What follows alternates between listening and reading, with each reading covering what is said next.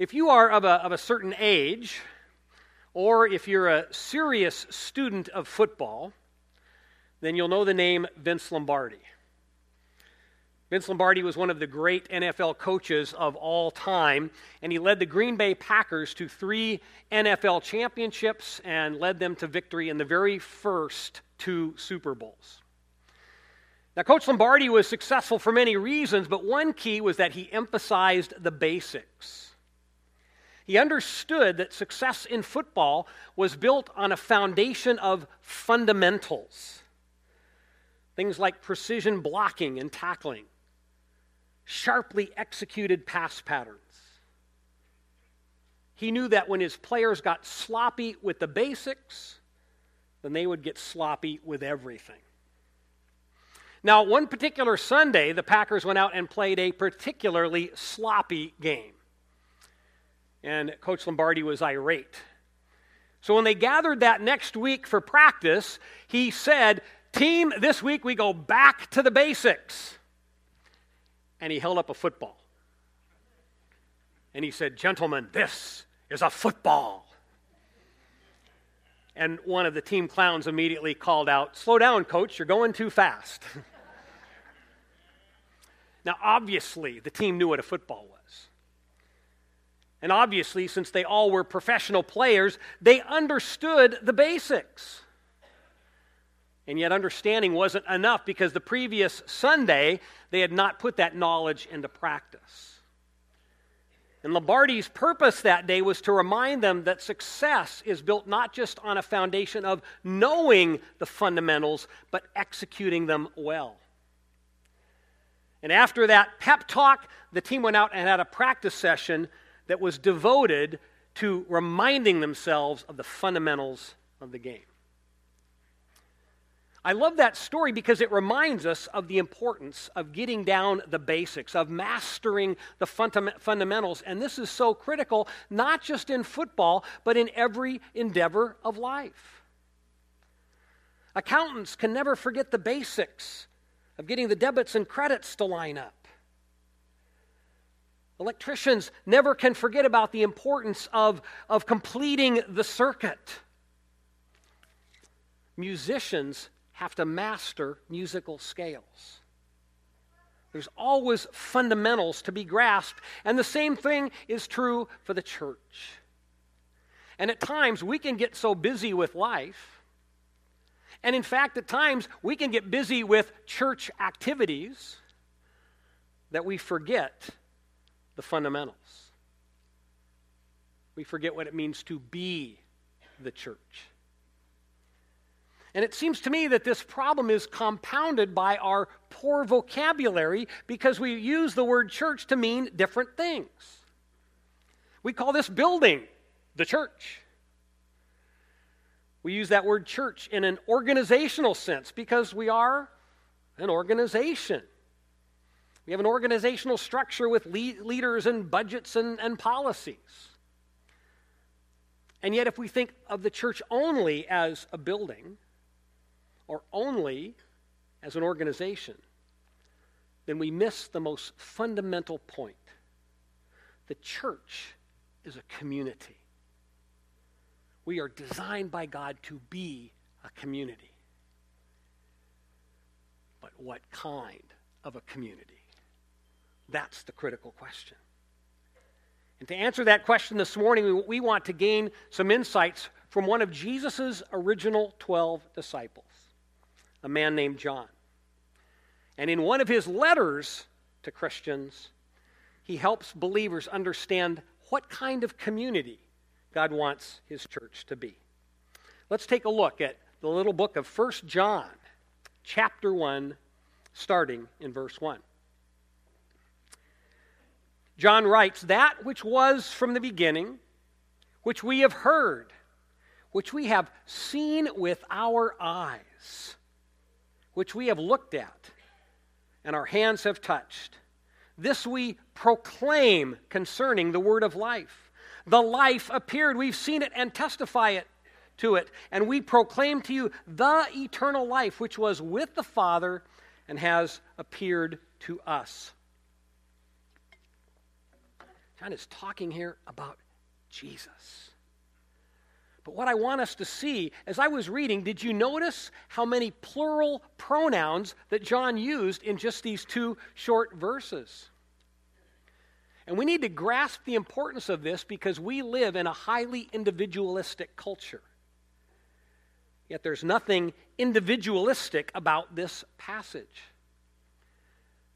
John is writing about one group, the apostles, the leaders of the church. That's the we.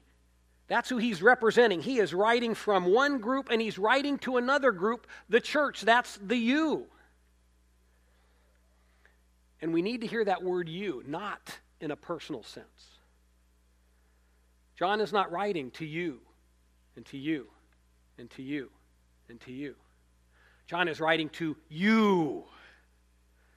He's writing to the community of faith. And in his words here, we can glean some principles that help us understand the kind of community that the church is intended to be. And the first thing we see here is that the church is a proclaiming community. The church has a message to share about the life and ministry of Jesus. John calls Jesus here the Word of Life. And he's saying that the word of life was real. That's part of the message. Jesus lived as a human being so the apostles could see him and touch him and spend time with him. And though he died on a cross, Jesus continues to live now as the eternal God. John says, we're proclaiming to you the eternal life. That's Jesus. And John and the other apostles proclaimed that message. They passed it on. And each generation since has the privilege of proclaiming that same message. The message that God took human form, lived among us, and he died on a cross, and he continues now to live forever. And for more than 2,000 years, the church has continued to faithfully proclaim that message. It's a message that's not based on fiction or myth or fantasy. And the church, we need to see, is not some fad that came and went. The church of Jesus Christ continues to survive and thrive. And it will do so as long as we never forget that we have a unique message to proclaim about Jesus. Now, when we hear that word proclamation, we likely think of it in a verbal context. We think of things like preaching and teaching or having a spiritual conversation with another person. And that kind of proclamation is essential. But it's not the only way to share Jesus. We also proclaim Jesus by living a life that models the values of the kingdom of God. And that's why so much of the New Testament focuses on followers like us putting our faith into action by loving God and loving others. Francis of Assisi allegedly once said, "Preach the good news of Jesus at all times, and when necessary, use words." Now, no one knows if Francis actually said that, but there's a great deal of truth in those words. You see, we proclaim Jesus with our lips and with our lives. And lifestyle proclamation is a big part of our DNA here at Gardenway. And that's because at this point in history, the church and Christianity are not highly valued by our society. And lifestyle proclamation is a way for us to gain the attention of our friends and neighbors. It's a way for them to experience the love of God through us.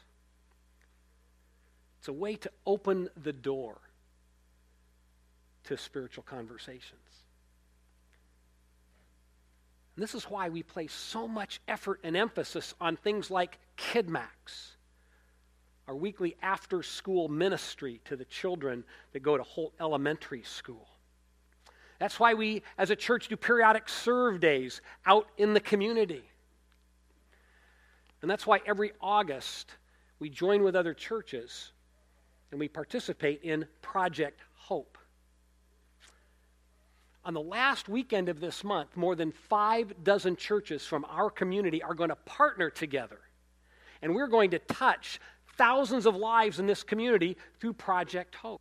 It is an amazing ministry that has been gaining momentum for several years, and I'm so excited that we are part of it. There's 2 aspects to Project Hope. The first takes place on Saturday morning, August 26th, when we will be part of a team over at Bertha Holt Elementary School, our local school, and we're going to help get that school ready for the new year. And we're going to do so by serving. We'll pull weeds, spread bark, power wash sidewalks, and pick up trash. And we're going to serve side by side with a variety of people, people from other churches, people from the neighborhood, school staff. It's a way to serve our local school.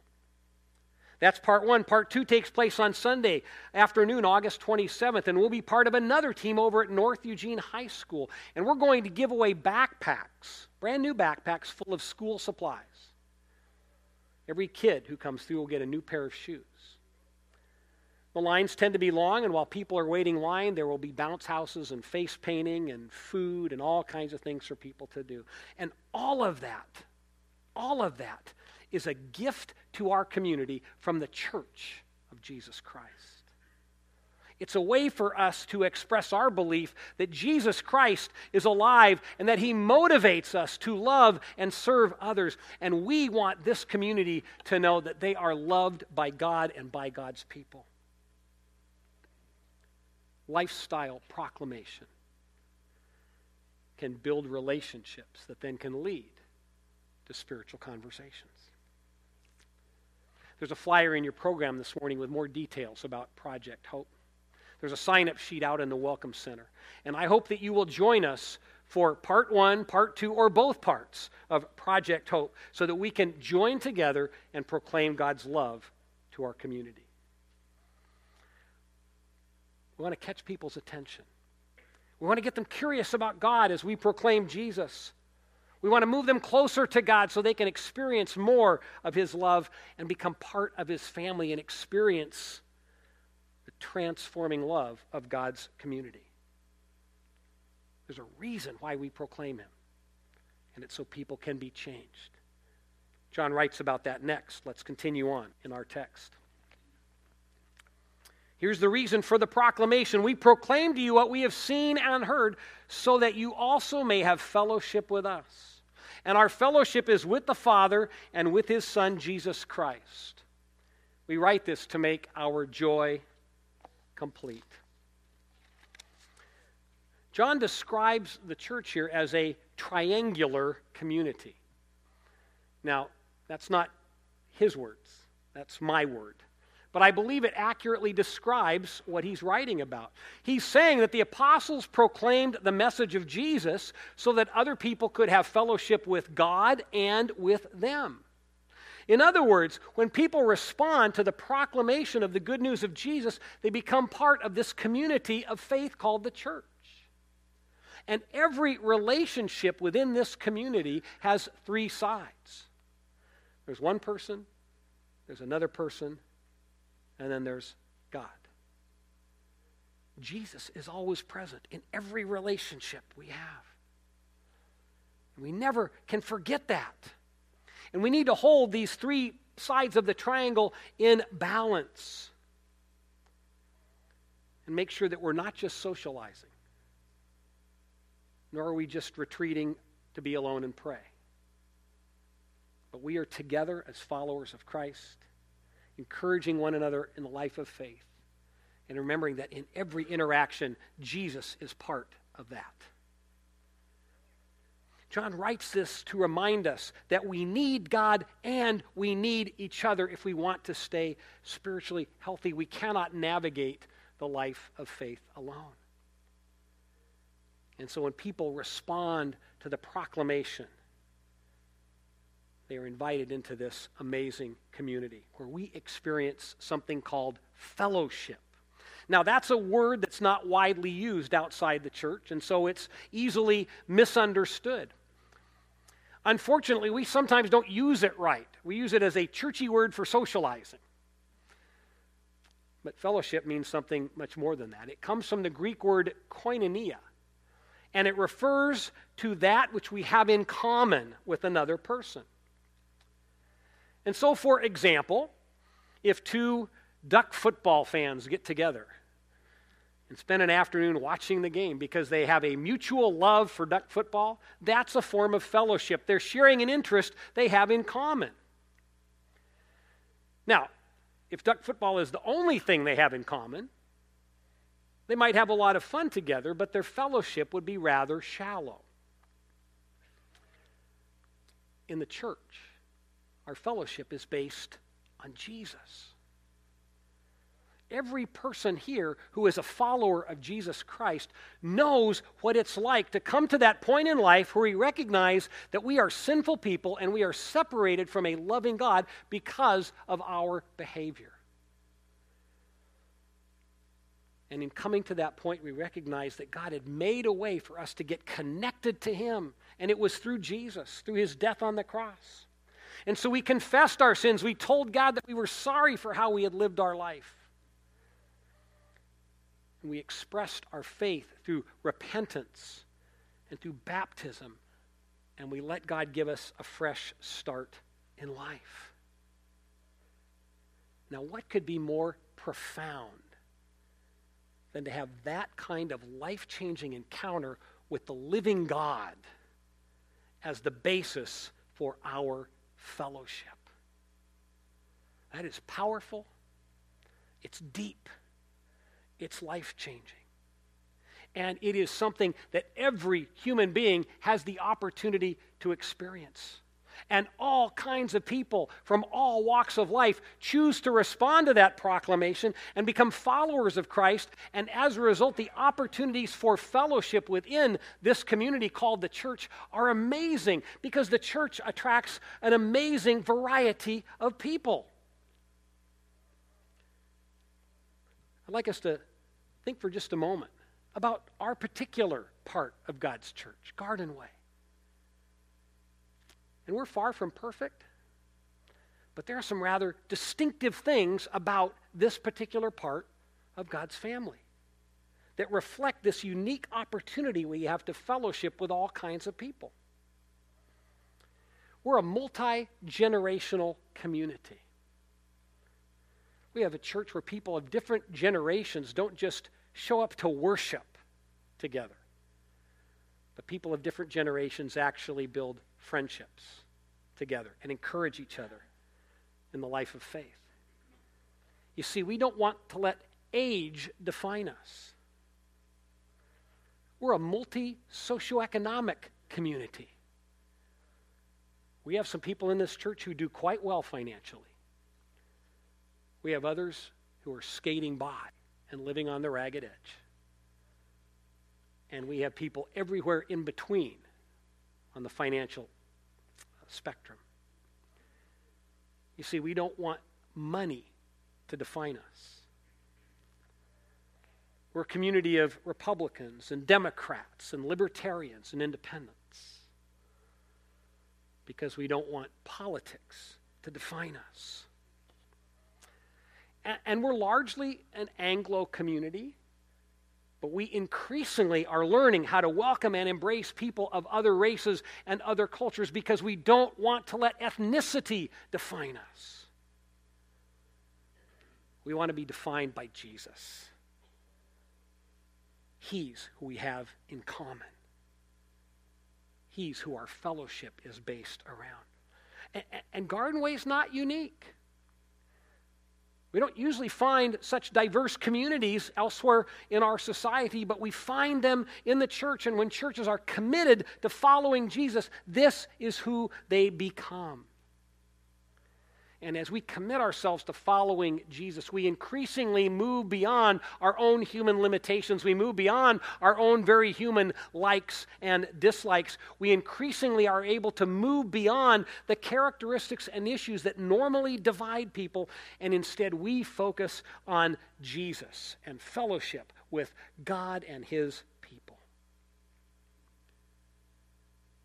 And this aspect of our life together as a community of faith. This idea of unity because Jesus is in our midst, because Jesus is present in every relationship. This is so vital to grasp. That's why John writes about it. He wants the church to get it. And he says, I'm writing this because that will make my joy complete. He said, we, the apostles, we will be full of joy if you get this.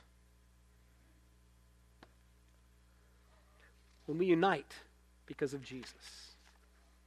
And when we refuse to let other differences divide us. It truly is a joyful experience. It's a joy because it's transforming, and it's joyful because we recognize that that kind of unity is not something we can achieve on our own. We only can do it with God's help. When we respond to the proclamation of the good news of Jesus, we are formed by God into this unique triangular community where we can fellowship with all kinds of people. And the only way that this community can be formed and the only way it can be maintained in a healthy way is through honesty. We need to learn to be honest with God and honest with each other about who we are. John talks about that next. Let's continue on in verse 5. This is the message we have heard from him and declare to you. God is light. In him there is no darkness at all. If we claim to have fellowship with him and yet walk in the darkness, we lie and do not live out the truth.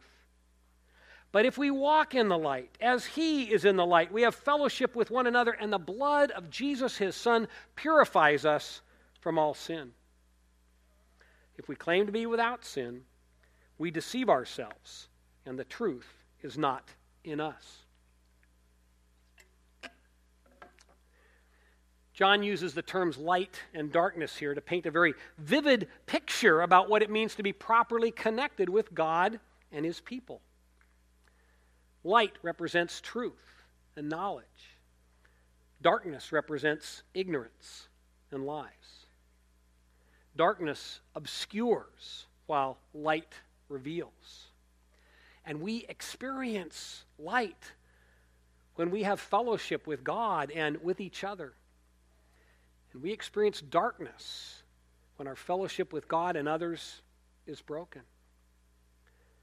And darkness loves to hide behind the wall of deceit. And dishonesty can manifest itself in all kinds of ways, but here is one of the most common ways that darkness invades the church through dishonesty. We convince ourselves that good Christians never mess up. We convince ourselves that good Christians never sin, and so we then hide our sins from each other.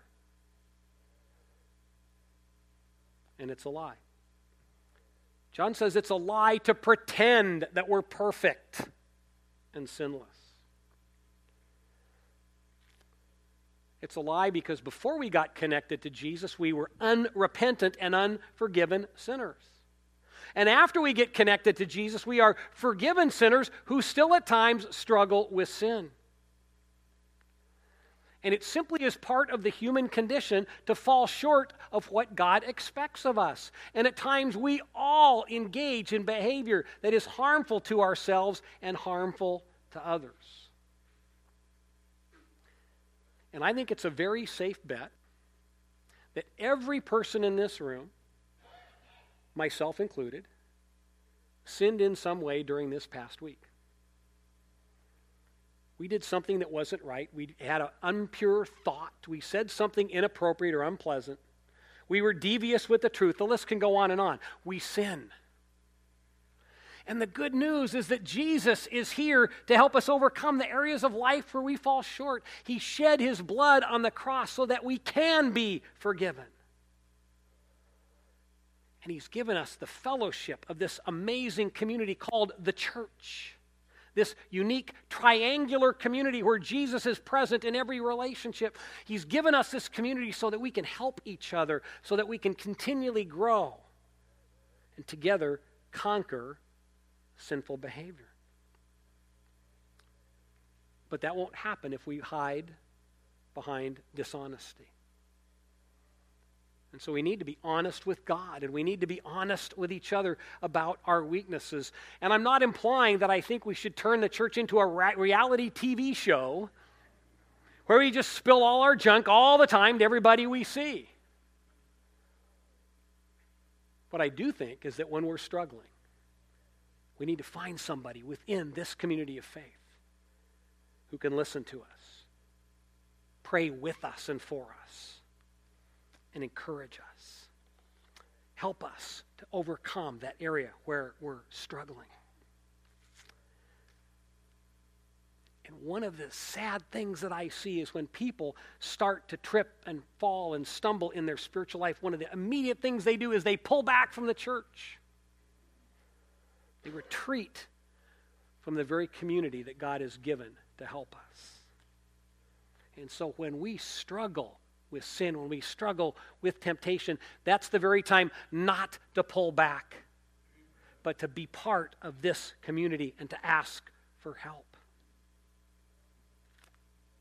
And when we see someone who's struggling, we can't hold back. In love, we need to come alongside them, to pray with them, to support them, and to encourage them, and to remember that in those moments, it's not our role to criticize or judge, but to help. Jesus talked about that issue at length, as we saw last week in part of his Sermon on the Mount, reminding us that we are not here to judge others. We're here to help each other. We're here to help each other move past our sinfulness so we all can experience the ongoing richness of what it means to be part of this community of continually forgiven sinners.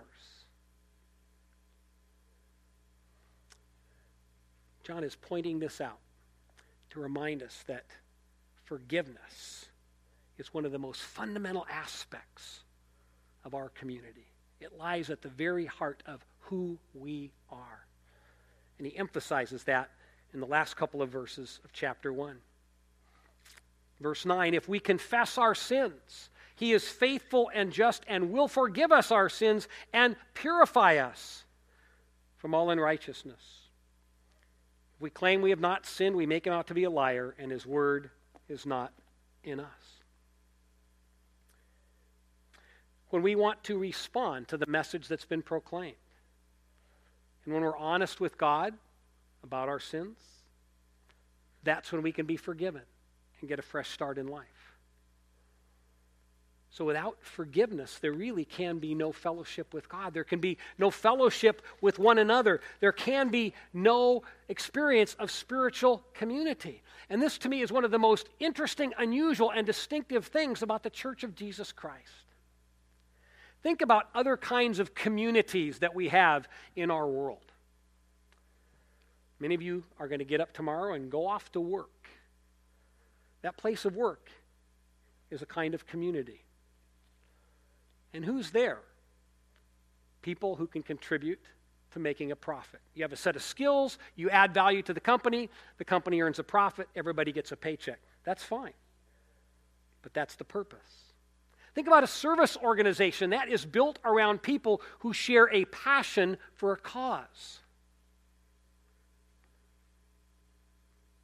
And here we sit, the Church of Jesus Christ, and we are built around forgiven people. Forgiveness is not essential to any other community, but it is essential to the church. We are birthed as a community out of forgiveness. We are rooted in forgiveness, and we must strive to maintain forgiveness. And a lack of forgiveness, it breaks down our community. Because unforgiveness breaks our fellowship with God and our fellowship with each other. And when we take seriously the forgiveness that we've experienced through Jesus, and then that when we extend that to each other, it keeps our community strong and healthy. And a strong and healthy community of faith is in a position then to fulfill God's purposes. the purpose of proclaiming the message of forgiveness, forgiveness offered to everyone through Jesus Christ, the living God, the God that John knew personally, the God who still lives. We've tried to capture the essence of all of this in our church mission statement that's printed on the wall out there in the lobby.